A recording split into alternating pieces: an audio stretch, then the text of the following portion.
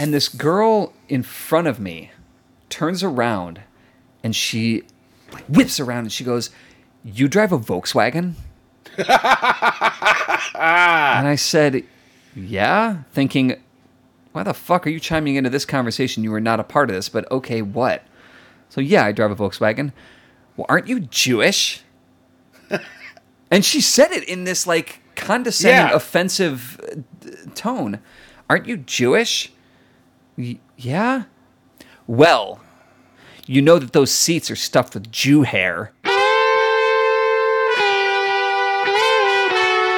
I'm Don Hall. And I'm David Himmel. And this is the Literate ApeCast.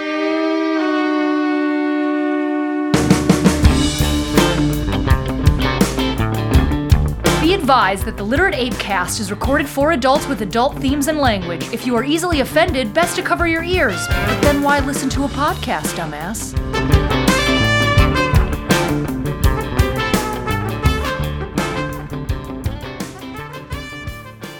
All right, first of all, before we get into the meat of things, I owe you an apology. Probably. Yeah. But one of the things is, I got shit on a little bit in social media for the Woody Allen episode.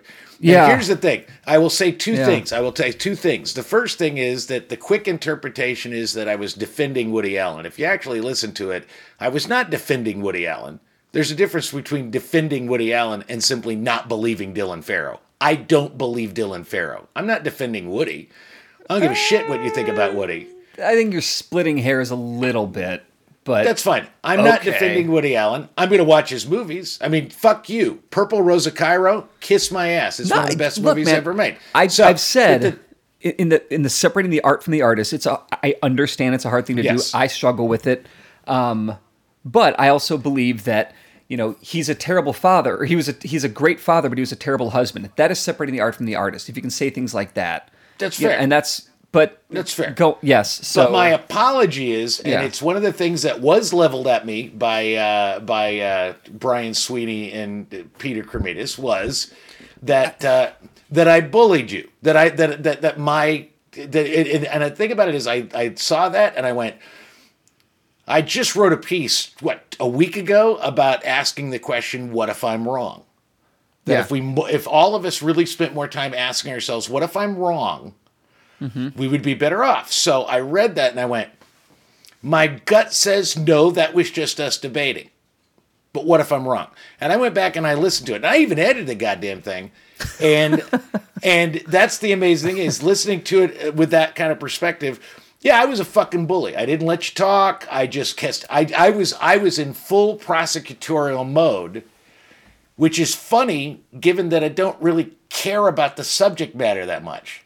So, so I owe you an apology. I am sorry that I turned on the aggressive debater, which is not fair to anybody, because that if I'd have called you and said, hey, before we get on there, I'm going to fucking jam it up your ass, you would have been prepared for it. But you were like, what the fuck? So I'm sorry. Thank you for the apology. I'm good. Thank you. I know you didn't need it, but I felt like you deserved it. So you earned that apology. Here's what's great about apologies is sometimes you don't expect them, you don't even think about them, and then they arrive and you're like, oh, this person is ahead of the game on it. Cool. All right, whatever. So yeah, apologies are always nice to hear. So thank you for saying so. That said, if you were to call me and say, all right, man, I'm going to jam it up your ass tonight, I would go, yeah, and? Because I think that... Well, I think that you do, and I think you know this about yourself. You have a tendency to get loud and bigger and bigger and bigger. It's very Hulk of you. It is. That the angrier you get, the stronger you become, the bigger you become. And even if you're not angry, because you don't give a shit what happens to Woody Farrow. I don't give a shit about Woody Allen. Any of these people. Woody Allen or Dylan Farrow. I said Woody Allen. Ruth Gator Binsberg. Yeah. Yes. Chadwick Bostwick. That's it. But I think that it is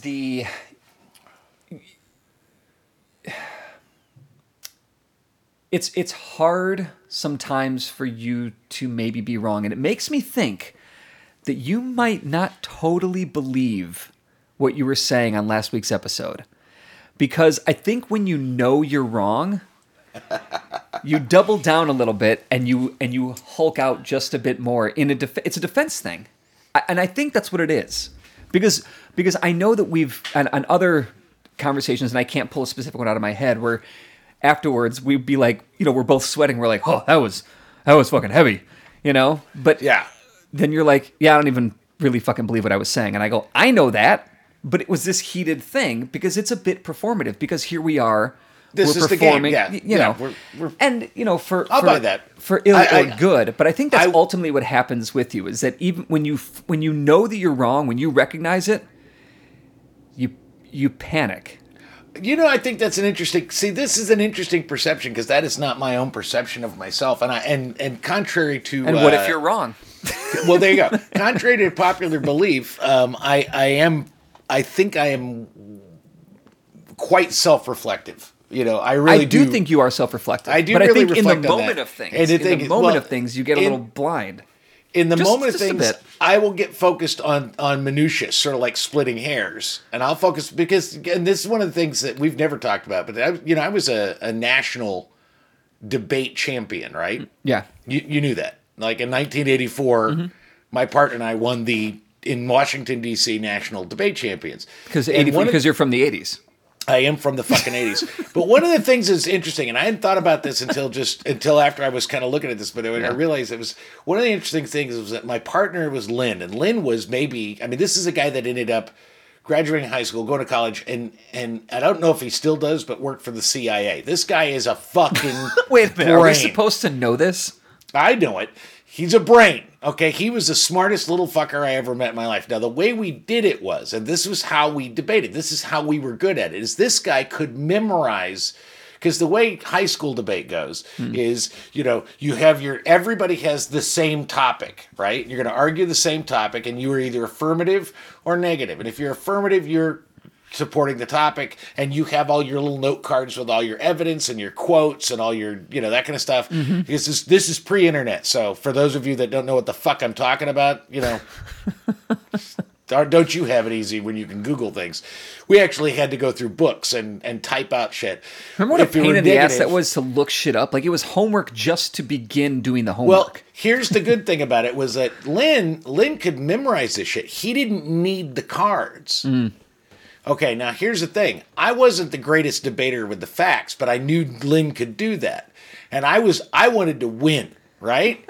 So my job, Jesus Christ. especially when we were negative. Now, when we did the affirmative, we had our role. I was the first affirmative. He was the second affirmative. We stuck to our script, right? Yeah. Because that was the way you did it. But when it came to negative, I would be the first negative, and I would come out and argue distraction debate. I would throw out the weirdest bullshit I could think of. I would throw out nonsense that just inflamed. And what it was just designed to take their time and make them argue bullshit, knowing full well. And Lynn, this is the thing I told Lynn, and this is the only thing he ever did that I told him to do. And he hated me for it, kind of, but he kind of loved it because it was such a fucking psych out, is that he would come up for the second negative. Now, he's the facts guy. He's going to tear their case apart with facts. And he would come out with his fucking 3x5 cards, like a stack of 3x5 cards. And he'd start going.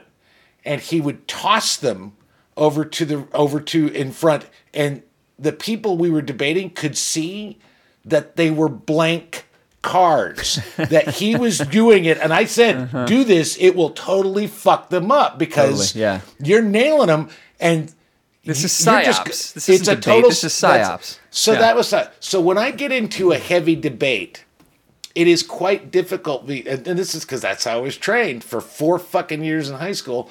That was what I was trained, was distraction. And so I tend to do that. Now, I will say, I understand. There are certain topics I absolutely can think of right now where we've debated it where I didn't entirely buy what I was saying, but it was fun to debate. That's what Bughouse was built on. Right, and that's fine. When it comes to the Woody Allen thing, I legitimately do not, and it's not Dylan Farrow that I don't believe. It's Mia Farrow that I think is fucking psycho. So it's not that I think Dylan Farrow doesn't believe every word she's saying. I just don't think it happened. I think she was coached by a psychotic woman and has been told so many times that it happened that she just... What else are you going to do, man? If your fucking mom is telling you at 7 years old over and over and over and over, this is what happened, eventually you forget whether it happened or not. That's how memory works. If you see this thing, I remember, because I'm from the 80s. That's going to get old real fucking quick. I just want you to know that. It's never going to get old for me, Dude, my friend. I'm from the 80s too.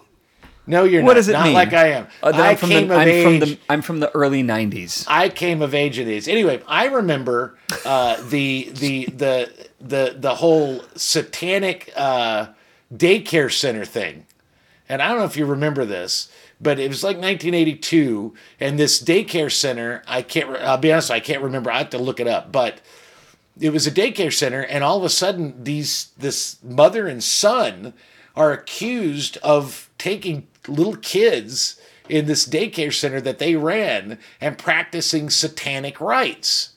Cool. And I mean, there was a fucking trial and all this shit. Yeah. And what they figured out was that none of this stuff happened. I mean, these people's lives were ruined. And the papers ran with it because what a great fucking story. That is some great fucking copy.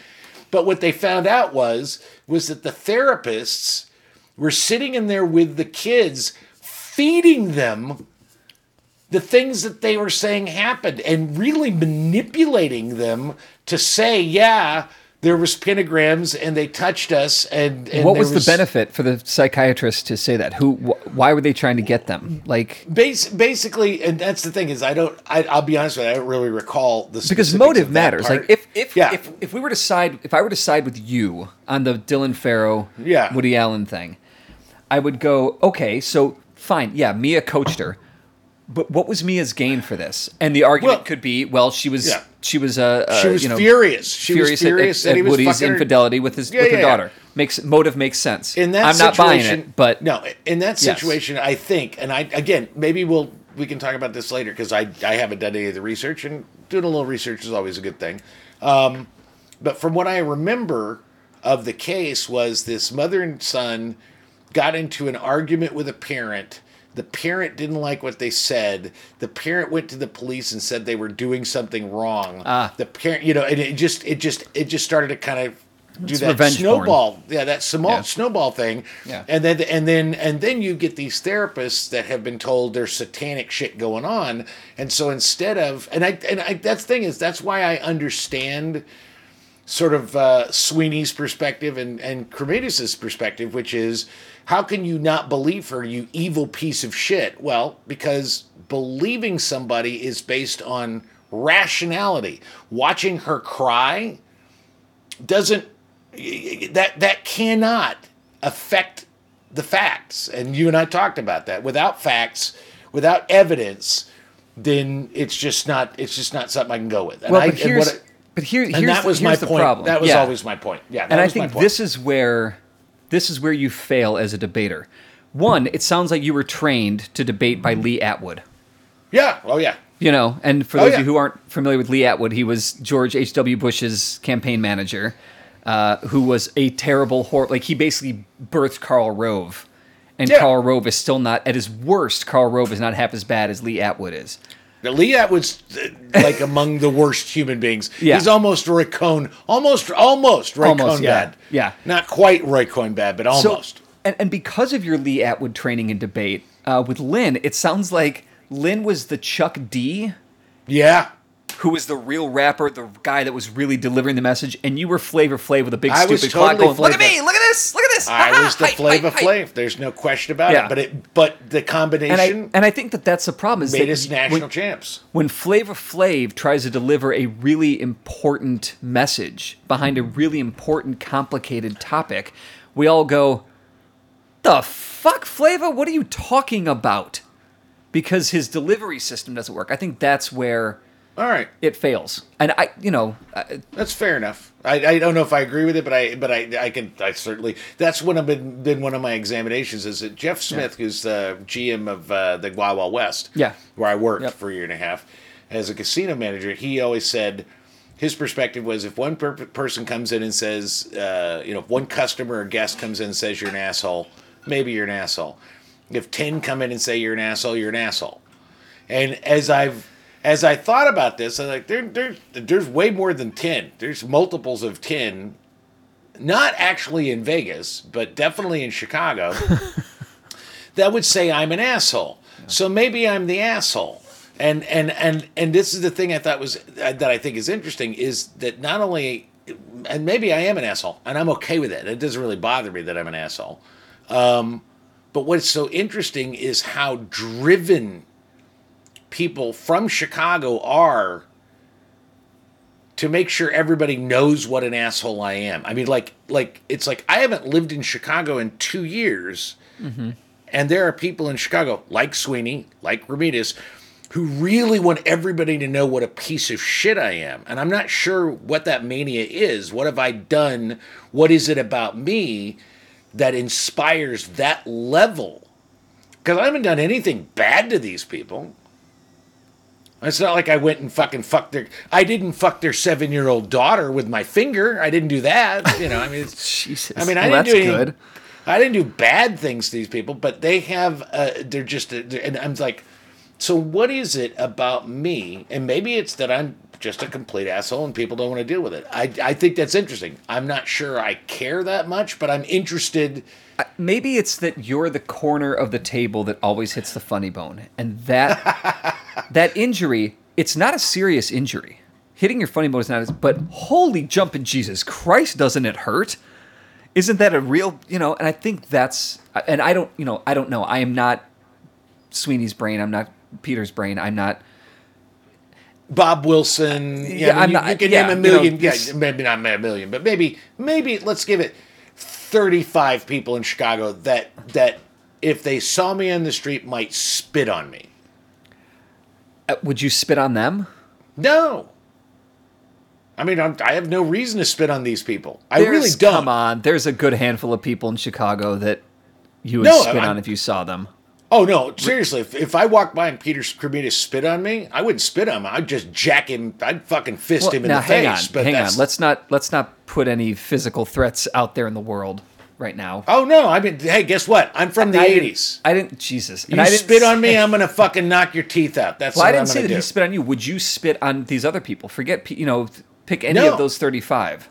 No, the thing about it is, it's very interesting, and people can believe this or not. It's really not. I really don't care what they think. Is that I am a grudge holder. There's no question. I'm Irish. Yeah, I'm a fucking grudge holder. And this is why, the people that come after you on social media, it's kind of like when we're on the podcast and you start bringing other people up to dump on them about something, and I'm trying to pull you back. It's like, fuck it. They don't matter. It doesn't matter. They're not here. Let's not get into that shit. Oh, no, the number of times that you want me to come out and talk shit about a certain somebody and I won't do it. Do you know why I do that? Because you're Lee Atwood? No, because I know they're listening. Fuck them. That's how when I was in radio, we were always taught when you meet a listener, punch them in the dick and or titties. And then go find where their mother lives and fuck their mother in front of them. You know what? That's how you treat listeners. At the end of the day, the numbers don't matter. If you listen to it because you hate my guts, or if you listen to it because you think I'm brilliant, it doesn't matter why you listen. I still get the numbers. I don't give a shit. Are you saying that the majority of our listeners are coming here to be offended by the dumb shit you say? No. I think 3 people. I think 3 people are listening for the dumb shit I say. That's what I said. The majority of our listeners. Okay, there you go. Because I also know, and you've said this before, where they're people that have talked to you is like, that Don Hall's a pretty thoughtful guy. Yeah, I mean, I think that you go both ways. I think that's... There you go. I can 100% see why people might not like you, but I 100% know why I love you. Yeah, and so it's like, whatever. I cannot understand why Dana wanted to marry you after 3 dates. That's still a question for the ages. But come on, look at me. You're looking at me. This is some. Come on. I mean, I am always impressed when I do see your arms unsheathed out of shirts. That is, your arms are really, really fucking impressive. Oh, there you go. Oh my god, my knees. Swoon. All right, so let's move on. I did enough psychoanalyzing of an Irishman, which Freud already said was impossible. I mean, I do think that I would love to, like, for you to go through 6 months of weekly therapy. Fuck that. I'd like to see what would happen. That would be Not like gonna- an interesting experiment for me to See, to this to is the witness. thing. This is the thing you don't seem to. And maybe we've never talked about this, but when I was in high school and when I was in college, I did plenty of therapy. Was it And- beating people up in bars? That Well, doesn't I did count. that. I did that too, but no, I was required. I was required to go to therapy in several cases Yeah. because of anger management, and I did go it through worked that. great. And then in both of my failed marriages, I went through massive amounts of couples therapy, and my conclusion after hundreds of hours of therapy is, man, if it works for you, fucking A. Yeah. But then again, I say the same thing about Christianity. If it works for you, fucking A. Scientology, if it works for you, fucking A. Mormonism, if you want to wear fucking magic underwear, if it works for you, fucking A. It does not work for me. I think we need to take a moment and step back on the insulting Mormons for their magic underpants. If They you wear could magic underpants. So what? So But fucking they're not what? magic. They're just pants. Or are they? No, they're just pants, dude. What if they were magic? Would you wear magic They're- underpants? Because I would. If it's If like they gave me- if I could hey, get if they gave me cloak of special levitation, powers- right? That's what I'm saying. Well, they don't. But if they did, Underpants of sure. levitation. Yeah, I would wear Totally. underpants of levitation. Yeah. Although, could we not call them underpants of levitation? Could we just call them leotards of or something? Because I I did would the wear a leotard of levitation too. underpants just has such a Underpants is what the ancient one calls them, so that's what they will. All right, you mentioned that you had 9 circles of offense. Yeah, I've been thinking about offense a lot because everyone's offended all the time about everything. About And everything. there's been like this rapid fire in the last couple weeks. There's been the Mr. Potato Head bullshit, the Dr. Seuss bullshit, and then things to really be upset about, like, I don't know, 2 fucking mass shootings in a week. Which I will say, it's interesting to me, and I don't want to derail you, but this goes into our second topic But let's today. derail for a minute. We'll derail it for a minute. Is the thing about it is that what I think is interesting, because I looked up, because we were going to talk about gun control and mass shootings, and you know what's interesting is that we've had 2 mass shootings in 2021, but do you realize that 2020 had more gun violence than any year since 1993? They weren't mass shootings. They were in the house. No, they weren't actually in the house. A lot of them were just in the the streets. The violence in the home. But there was more. There was spiked more. incredibly. There was There was more domestic murder, domestic homicide than we've had in. I mean, with 93, can you call that a generation? I think you can call that a generation. Yeah. Yep. I mean, Absolutely. And so the idea that we just had 18 people mass shot, I understand that the mass shooting thing is fucking crazy, but far more people get killed in the hood for gang violence than mass shootings. So other than the, oh my God, this is a crazy one-off and we can't understand it, gun violence has gotten much worse in the last year and a half. I think that gun violence and mass shootings are 2 different sides of the coin that need to be addressed at first individually and then. Tell me why. as Tell a me whole. why. Yeah, that's good. Tell me why. Because the gun violence that happens, on the gang riddled streets of Chicago, it's a Oh no. Here it comes. in a lot of instances, it's a personal beef. Like you know the person, they know you. All right, Like that's there are You plenty. didn't go there. Okay. You There are didn't go to the plenty place that I thought you of- were going to go. Okay.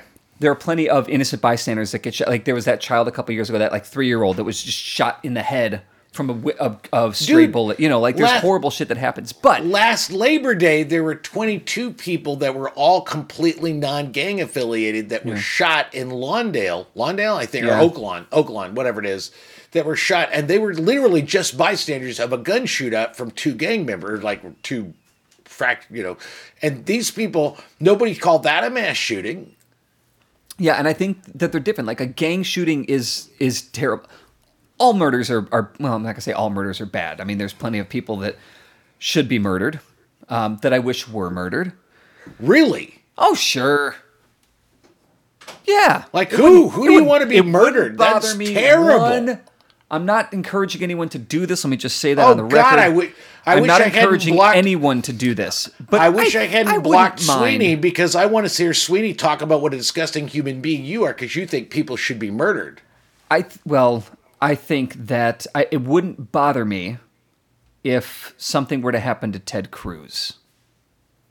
See, I can't go there. I can't. Okay. No, this is the thing. If I want something to happen to Ted Cruz, I want Ted Cruz to live every day with that corner of the table that gets the funny bone. I don't want him to die. I want Ted Cruz to suffer. That's more fun. Suffer's more fun. I go for the suffering. More Yeah, fun that's fair. Homicide means he's released from this mortal coil. Yeah. I want him to suffer. Yeah, I guess that's fair. Well, but so back to the point that I was saying is that there's the mass shooting, like what we witnessed this week or last week. Boulder and Atlanta. In Boulder and Atlanta. And we can even, let's throw Columbine in here and Sandy Hook, is the issue with the mass shootings. And if you remember back, I think it was in 2000, the DC shooter where the son and father were driving around sniping people from the trunk of the car. Forever. Yeah, that was forever. But yeah, that was a long time ago. And that wasn't an automatic, or no, that was assault rifle. It was a rifle. That was like it was a single shot sniper rifle. Yeah. But the problem with the mass shootings like we just experienced, Parkland, is that it's random. It's going to be innocent people that are probably not involved in a violent dispute that led to this heightening of the violence. Like gang members. Like if you. I don't want to say that they deserve to die because they're gangbangers, because that's not at all the case. But if you get mixed up in some terrible shit's going to happen to you. These people that were shot from at the massage parlors, they weren't doing anything. They were just doing their job, and they had no idea who the fuck this guy was or why he was coming after them. It was completely. So I think that's the difference: is the random innocence of the victims in a mass shooting versus the more individual of the street shootings in it's Chicago specific. or Lawndale. Yeah, it's specific, and I hear that and I get that, and I agree. I think the gun issues need to be addressed 110,000%. We've talked about this. We've written about it. But dealing with gang violence, that's a lot different, and the gun violence that comes out of that is dealing with that is a lot different than dealing with I don't even know their names, but the two assholes from this last week. I don't care. That's the thing is, I don't care what their names are. I care, and the thing is, I don't even care what they did. And that's the thing. And this is my issue. This is such a simple. That the mass shooting thing is a simple thing to solve. The gang violence is a complex thing to solve. It's very complex, yeah. And the mass shooting thing, and just go to Australia, okay? Here's the thing I think is interesting, and I wrote about this the other day. In 94, and I know, I got it, Bill Clinton liked to fuck girls. He liked to fuck. So he's a Me Too piece of shit. However, in 1994, he signed an assault weapons ban. That was to last 10 years. And if you look at the statistics, mass shootings went down dramatically. And in 2004, the Republican-run GOP, the Senate, let that lapse. Mm-hmm. And within a year, mass shootings had gone up 290%. This is established fact. If you look at Australia, and I get it. Australia's a totally different place. They're fucking crazy there. They were having problems, so they banned the sale and ownership of semi-automatic, automatic, and pump-action shotguns, as well as dramatically increased the waiting time and background checks for any gun purchase whatsoever. Yeah. And amazingly, now that their gun violence didn't go away, but the amount of the drop was so significant and has continued to be. This is not a complicated issue. If you want to stop the mass shootings by crazy white guys or Islamic guys or mostly guys, it's almost always guys. Yeah. If you want to get rid of those, the one thing, you just have to do one thing. You don't have to do a lot of things. One thing, it's the simplest thing in the world, is that you ban the sale and ownership of semi-automatic, automatic, and pump-action shotguns, and you increase the waiting time on background checks for every purchase. In Florida, to this day, if I go to Miami, and I go to a gun shop, and I say, God damn it, I want to kill somebody. Can I buy that 9mm handgun? They're going to make me wait 3 days before I can actually take possession of my 9mm handgun. Because handgun sales in Florida require a 3-day waiting period. Mm-hmm. But if I look over and say, can I get that AR-15? They'll give it to me right there for the cash in my hand, and I can walk out the door and blow anybody I would. What the fuck? That's ridiculous. The problem with the inner city, and this is not just like Chicago inner city, it's Detroit inner city, it's Atlanta inner city, it's New York inner city. The problem with the inner city, and this is my issue, if I have an issue with how we approach this deal, is everybody wants to play the black on black crime, which I don't think means anything. It doesn't mean shit. It's a pointless thing. Yeah. And everybody wants to talk about its poverty and its marginalization. Here's the thing. If it's poverty and marginalization and it's Jim Crow laws and it's 400 years of slavery, what you're basically saying is that a drug dealer in a gang who shoots another drug dealer in a gang is so thwarted and stupid and infantile that he doesn't understand that shooting somebody is wrong. Mm-hmm. I don't believe that. I don't believe that these people are so marginalized that they're children, and I think that's maybe one of the most racist and bigoted perspectives you can have, is to excuse their behavior based on their circumstance. Every one of them knows, and I know some of those people from Chicago. Yeah. Every one of them knows taking a gun and shooting somebody is basically the shittiest thing you can do, but they do it anyway because it's how they get ahead. It's the ultimate. It's the ultimate punishment. That's how you. It's defending your territory. Yeah. And so they know that they know the power of a gun. They know the power that it wields. So again, I go back to it. The issue is not let's give them more money. Let's prop up their neighborhoods. The issue is get rid of the guns. Yeah. If you get rid of the guns, now here's the problem we have in America. It is. You say that it's not complex. It's very complex. It's not. It's not easy to do because we don't fucking do it. Well, the thing is, I'll go back to Henry Rollins, and he said something in one of his one-man shows, his spoken word shows that I loved. He said the reason we still have all this gun violence is because we want it. Yeah. The America we have right now is the America we want.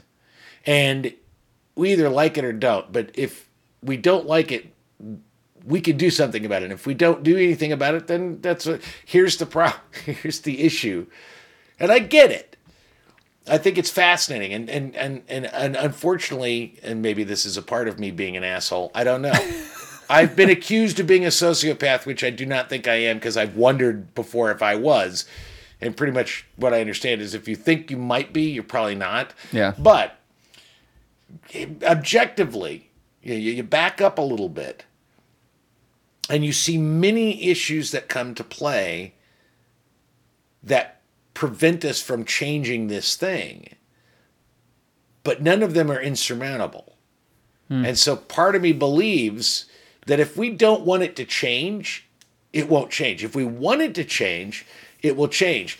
Our biggest difference is that society debates just like I do. You throw your Lee at me.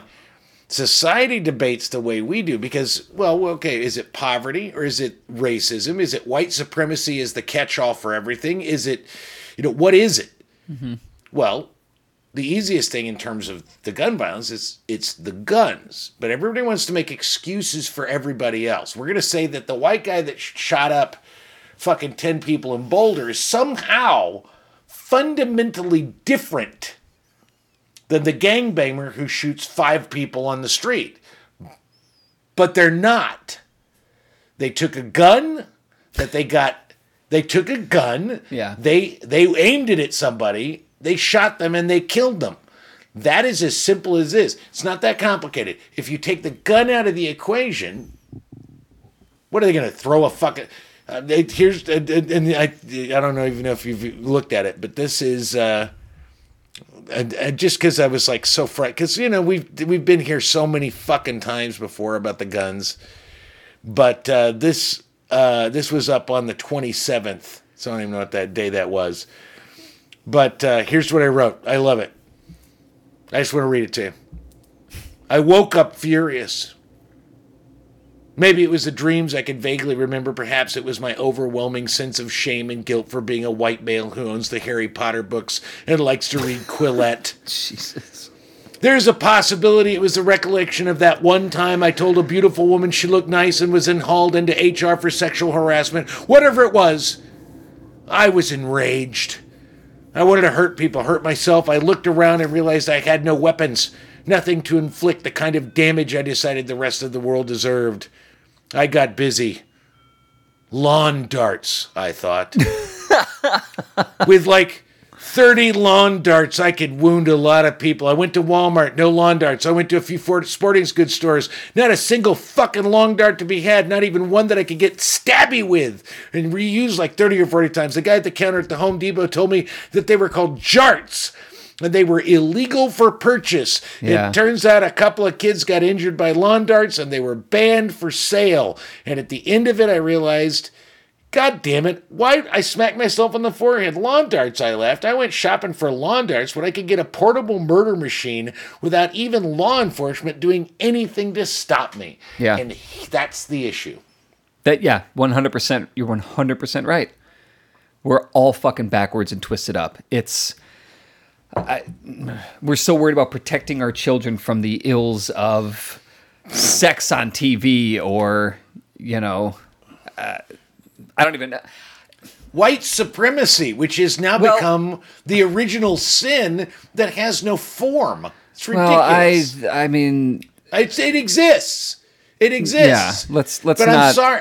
I'm sorry, when the sex-addicted crazy guy who's religious, who's so religious that he's filled with shame every day, that he can't fucking face the fact that he goes and uses prostitutes...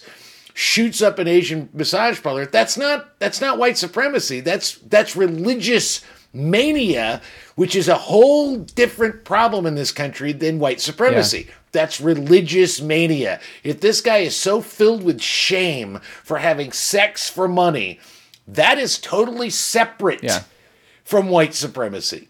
But the second it happened, it's like, boom, white supremacy. It's like, guys. Well, and I understand why there was that knee-jerk reaction, because it was all, I think all but two were Asian people. Yeah, and he was, But how many people? How many people were white were in the 10 that were shot in Boulder? Did anybody? We didn't see anything about the race of anybody that was killed in the 10 from Boulder, and I looked. Nobody mentioned anything about their race, and the reason they didn't mention anything about their race was because it could not, in any way, shape, or form, support the lens of white supremacy. So, of course, they're not going to mention the race. This is the thing. It's become a bugaboo. It's become a bugaboo. It's become the Babadook or whatever that thing is. It's become it runs the risk of becoming the Jussie Smollett of problems. There is a serious problem with white supremacy in this country. A serious, long-standing issue with white supremacy in this problem. No question. But if you start applying white supremacy to things that aren't white supremacy related, you're diluting the actual problem. You're taking focus away from the actual problem. So we can deal with the white supremacy, which we must, and we need to deal with the religious idiocy that this kid is suffering through.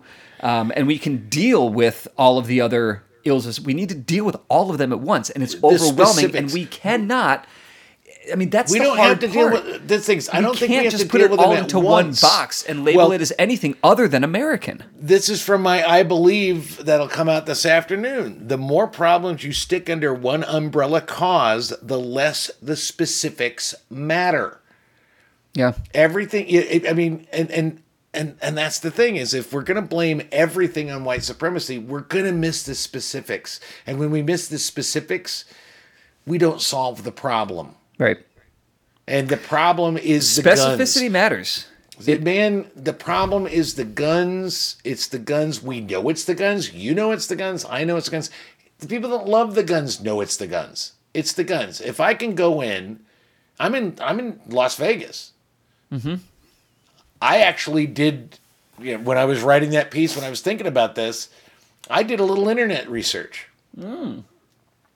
I can go to the sportsmanoutdoorcenter.com, located in West Virginia. And as easily as I can order a cactus back scratcher from Amazon and have it delivered to my door for $11.99 with free delivery, I can get a brand new AR-15 with complimentary rounds that come with it delivered to my house with nothing more than my driver's license number. You get free ammo? What's the name of this place? That's kind of... There you go. Sportsmanoutdoors.com or outlet or something like that. It's, I mean, I got it. That was the thing is I was like, all right. And I'm sure if anybody's looking at my fucking internet, they're like, who the fuck, what kind of wacko is this guy? But I was like, I wonder how easy it would be for me to buy. Yeah. Literally. And not a gun. I don't want a 9mm. I don't want to, if I'm going to buy a gun, I'm getting a fucking, dirty, hairy 45 Magnum, fucking so goddamn big. I want to have a gun that when I walk out and I pull it out, you shit your pants when you see the gun. That's what I want. You want the Dirk Diggler of firearms. That's what I want. I want the big dick, right? Because I don't actually want to shoot the fucking thing. I just want to pull it out and have you go, God damn it, piss your pants and run away. Yeah. That's what I want. Mm-hmm. However, if I am going to buy a gun for the intent and purpose of killing as many people as I can, it's overwhelmingly, almost ridiculously, almost stupidly easy for me to order one online. I mean, I that's the thing is I didn't order it. Right. But I actually had a gun in my online cart. Jesus Christ. That's because something. mostly because I wanted to see how many hurdles do I have to go through for them to mail me a motherfucking automatic weapon. Yeah, because there's only one reason you have one of those, because unless you just hate deer, like really hate them, and you don't want to eat it. Yeah, you don't want to eat it. You just want to shoot it full of fucking bullets. Destroyed. Yeah, you just want to blow it up. There's only one reason to have an automatic weapon like that. It's like, all right, so how easy would it be? And I went through the process. Yeah. I put my drive, and okay, yes, maybe now the FBI is looking at me. I don't know. But I put my driver's license. I wanted to see how easy, up to the point where it was put your money on them, like actually put your bank, which I wasn't going to do. But I wanted to see at what point, and it was incredibly easy. Yeah. And my favorite one that was my favorite thing, is that you're going to get this is $1,200, right? God, that's so cheap.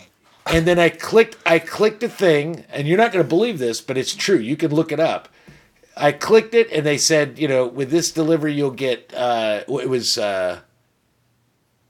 like 3 boxes of shells, 3 boxes of rounds. I don't know the terminology, but that was that. But my favorite part about it was just like Amazon.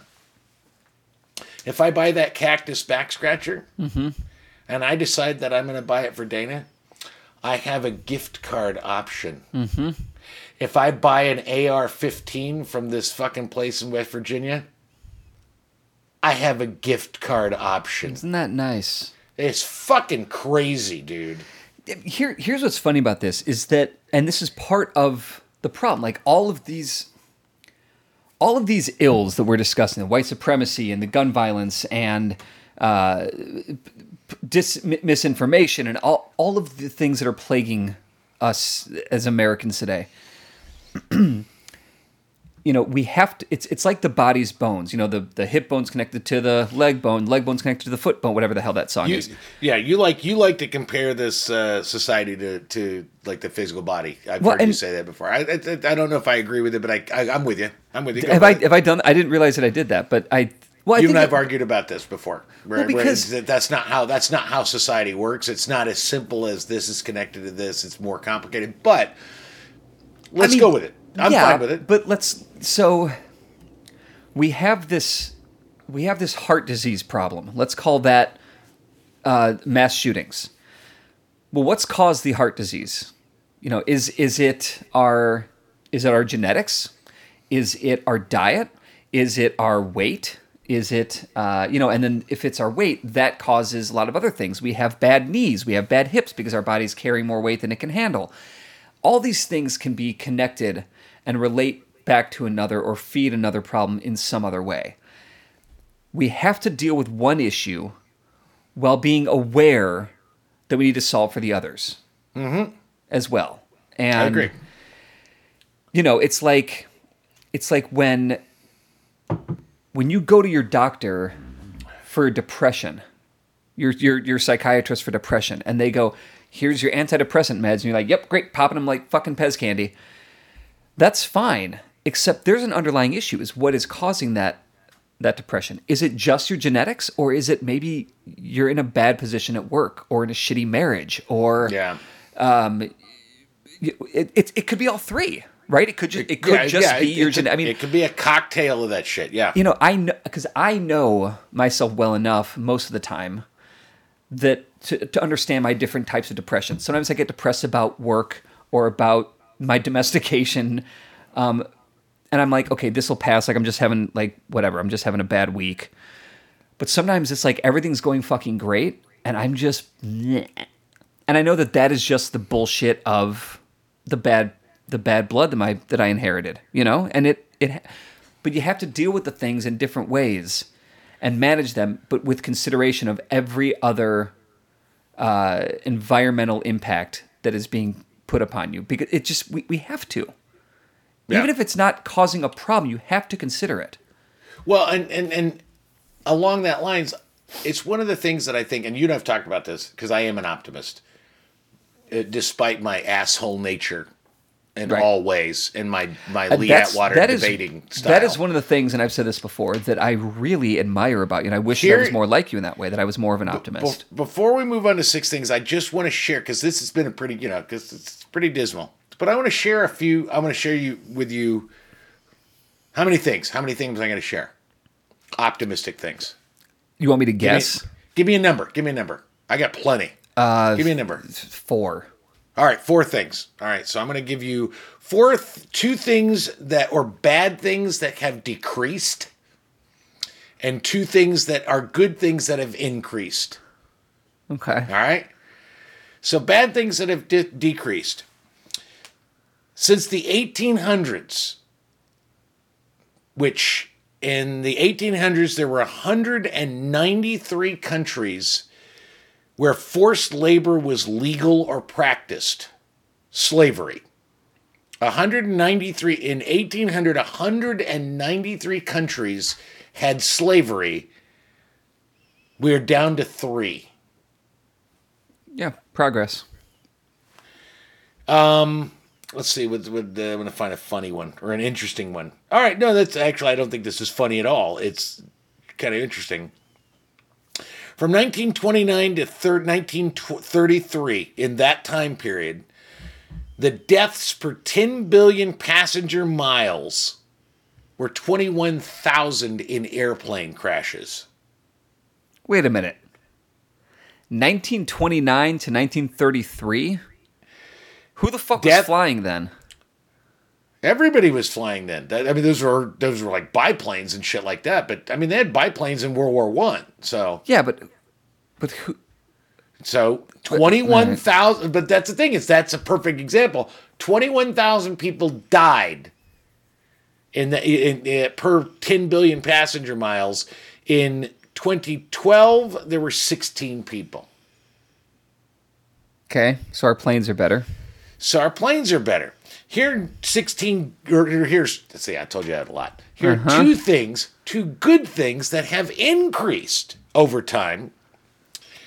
In 1980, 58% of people got water from a protected source, like clean water.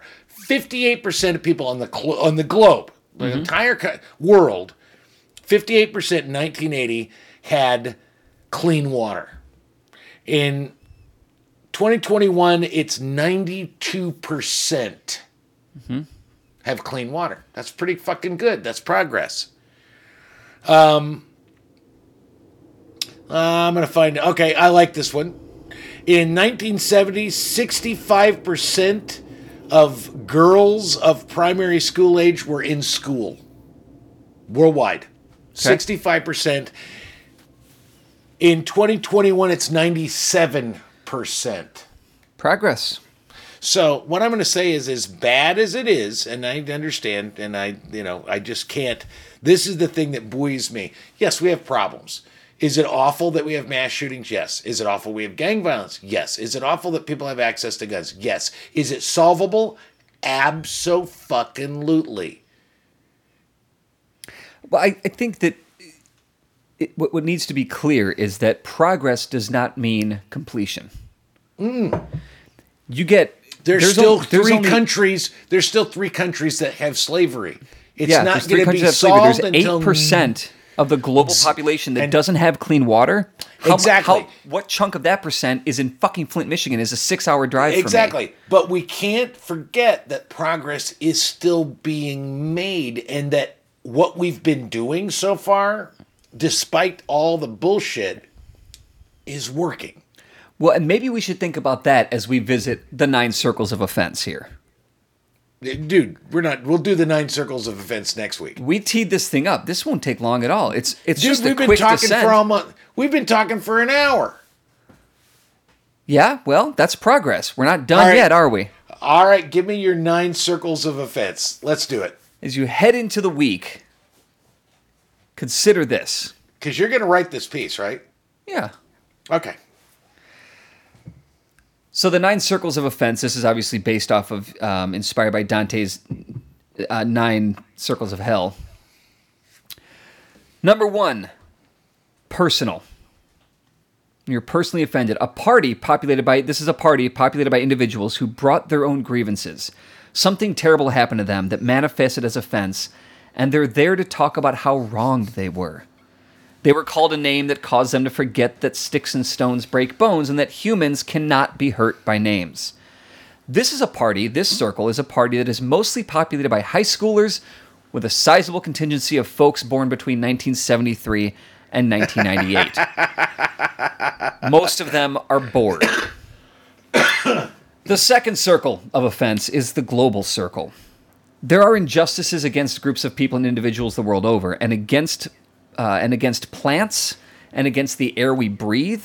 It's offensive that humankind does not look out for itself, its home, and its own best interests. Here, in this circle, you'll meet Greenpeace workers and old hippies who have become immune to the euphoria provided by taking mushrooms. The third circle of offense is the sexual circle. Oh. And here, Don, here is where true equality exists. Because every single unwanted sexual encounter, from someone asking you out twice and you rejecting them as many times, to being molested by your father, to being raped by a rich swimmer behind a dumpster, these are all equally offensive things.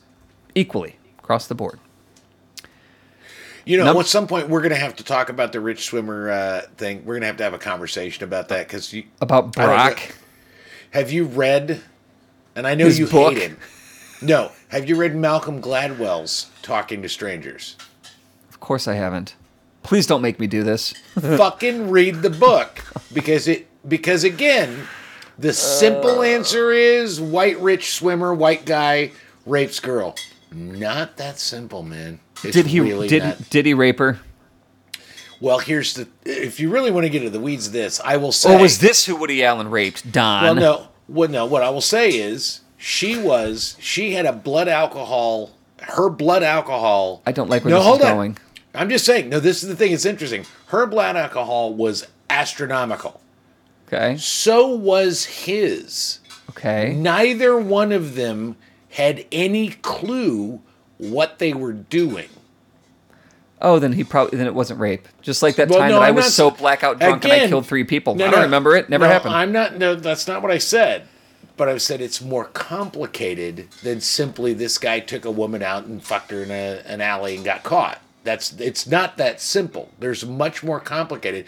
And that's the question that is begged. If she's so drunk she can't give consent,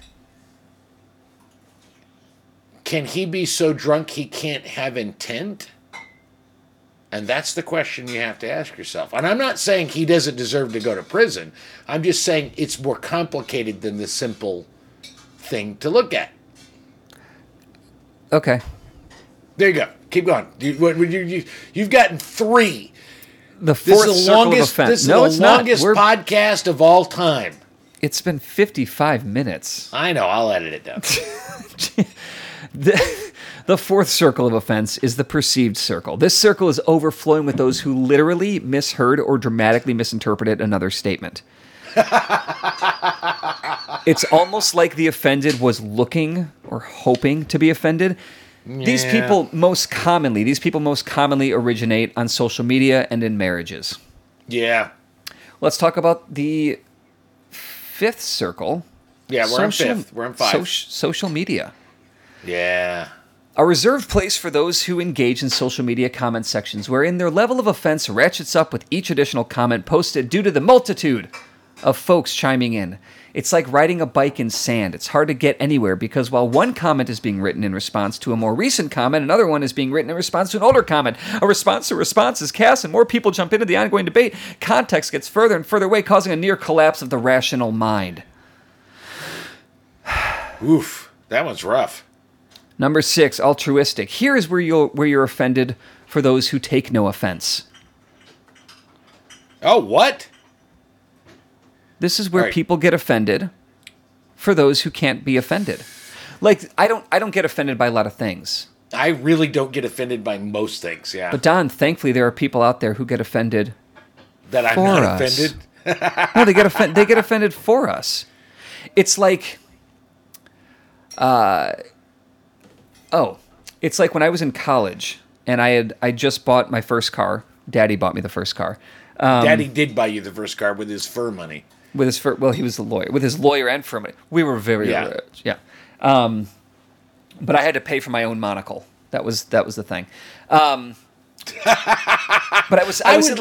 I would love for you to walk around with a monocle. I would, that would be, because you got new glasses a couple of weeks ago. Yeah, my Rachel Maddow glasses. Yeah, they are Rachel Maddow glasses, but they look really good on you. No, they look. Do you think that's so? The thing. Yeah, when you wore them, I didn't say anything at the time because we were doing a podcast. But no, they look really good on you. Those are nice glasses on your face. Thanks. They fit your face really nicely. Thanks. Katie really loves them. I don't like them. No. The thing is, I like them. So you're just thinking too much about Maddow. I'm just telling you, you look really good in them. I look like Maddow anyway. But I would give you $100 if you just spend the week, and you have to use your phone and video yourself walking around with a fucking monocle. Like going to the Starbucks I don't even know where with to a find, monocle like, a real monocle. Like if you were to wear a monocle, that's the funniest thing I can think of is you walking around Chicago with a monocle on and saying, "Yes, thank you. I would like a Big Mac, medium fries, and a Diet Coke, thank you." I would like that. I will look into finding a monocle and seeing if I can pull that off. That'd make me very happy. What am I on? Number 6? Yeah. Number 6. Right. We did that with altruistic, where with those who are offended. Oh, I know what I was telling. So when I was in college, I just bought this car, and I was in, like a 100 level class. I was a sophomore, and I was talking to some person like, oh yeah, I just got this car. It's a Volkswagen Golf, blah, blah, blah, blah, blah. And this girl in front of me turns around and she like whips around and she goes, "You drive a Volkswagen?" And I said, "Yeah," thinking, why the fuck are you chiming into this conversation? You were not a part of this, but okay, what? So yeah, I drive a Volkswagen. Well, aren't you Jewish? And she said it in this like condescending, offensive tone. Aren't you Jewish? Yeah. Well, you know that those seats are stuffed with Jew hair. And I said, wait a second. That's really offensive. Yeah, that's really kind of offensive. I don't know that I don't know that the Nazis were using Jew hair to stuff their seats in the 1930s, 1940s Volkswagens. I don't think they did. But let's just say that they did. Do you think that there's still enough Jew hair in Germany that my 1999 Volkswagen Golf seats, like, yeah, we got some old Jew, like, come on. Yeah, that's but she a little was ridiculous. so bent out of shape about it. So this is the altruistic. That's the kind of person you're going to find down in the altruistic circle of offense. Number 7, the patriotic circle of offense.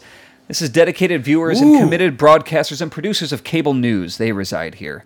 These are the folks that go to great lengths to use political differences as offensive battle tactics. This is where Dr. Seuss and the Potato Head family became polarizing. Shit that doesn't matter. Shit that is insane. Crazy people. Number 8, the inactive circle of offense. No matter the conversation, no matter what we're talking about, where we're talking about, when we're talking about it, no matter the conversation, the offended will find a way, often without tact or charm, to disrupt said conversation with their perceived offense. This circle is affectionately nicknamed the Debbie Downer or the Nestor Not Again circle.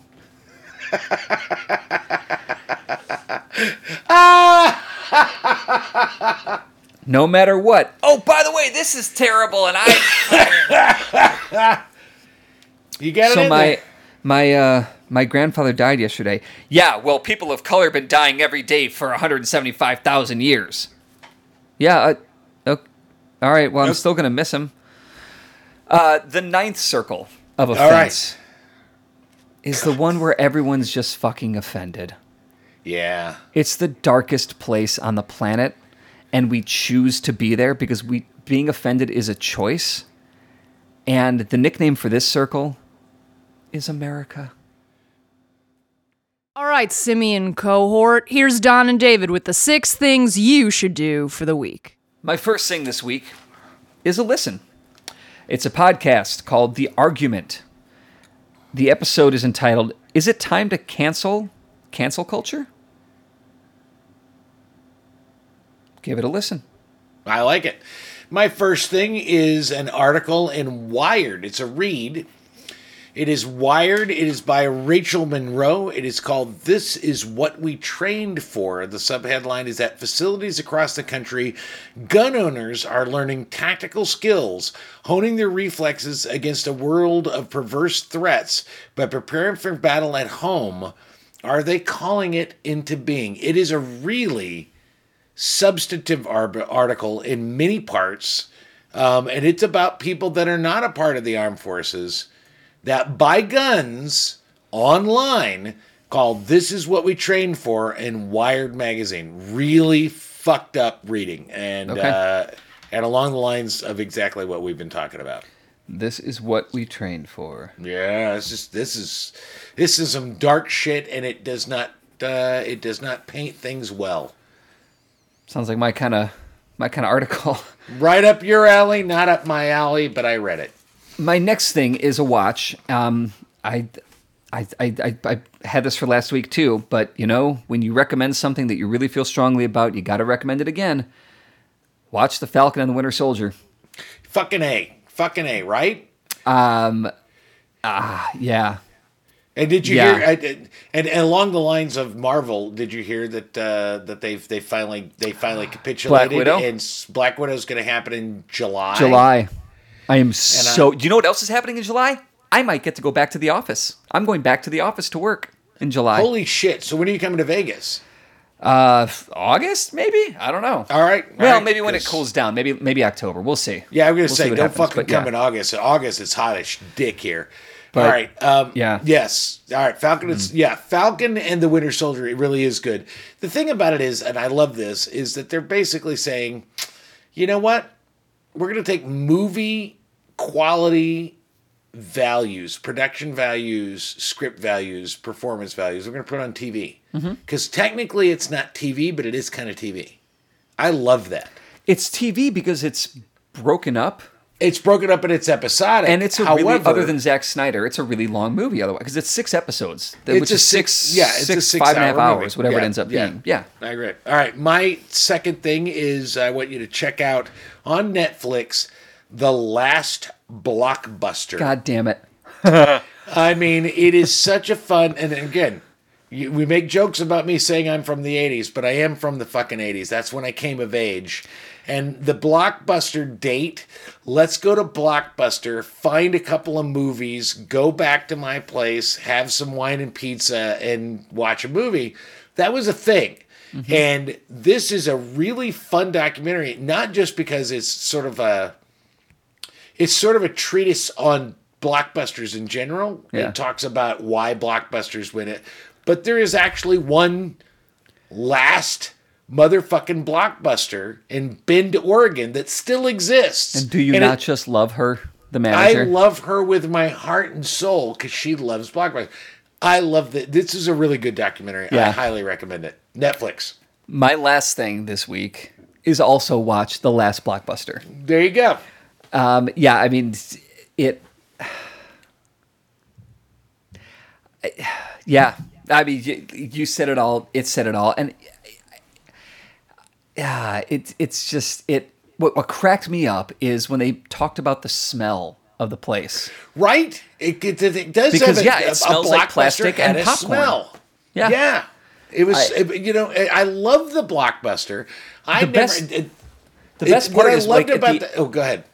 Well, I was gonna say. I mean, the best part is at the end where they hand the people that they've interviewed the tapes, and I could feel it and hear it opening that tape, and I forget the DVDs, forget Blockbuster DVDs, because the majority of my Blockbuster experience was VHS. It was VHS, yeah, absolutely.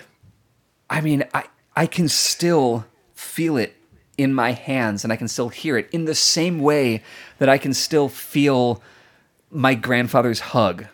Well, and the thing about it is that people that are younger, and I get it, and this is not like a diss on people that are younger, that what they don't understand was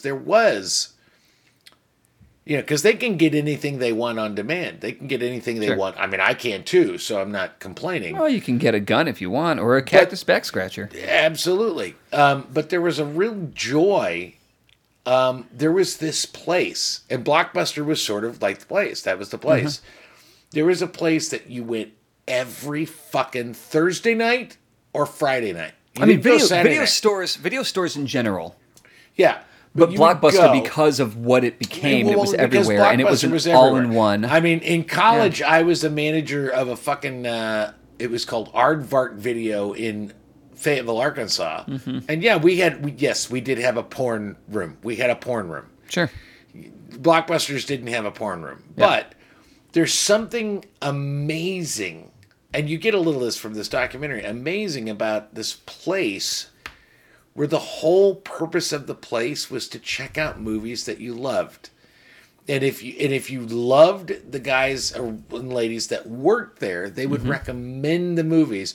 One of my favorite sections of this documentary was when they talk about the picks, the staff picks. Zach's picks are great. Sarah's picks suck. Yeah, right? And just like, I really love that. And that's something that Netflix has tried to play that game where we recommend because you watch this other thing. Yeah. But it doesn't replace having like that fucking pimply ass motherfucking dude that stood there at the Blockbuster and you'd say, yeah, I really liked Reanimator. Do you like Reanimator 2? Oh, yeah. And that guy, you go, okay. And then you go watch it.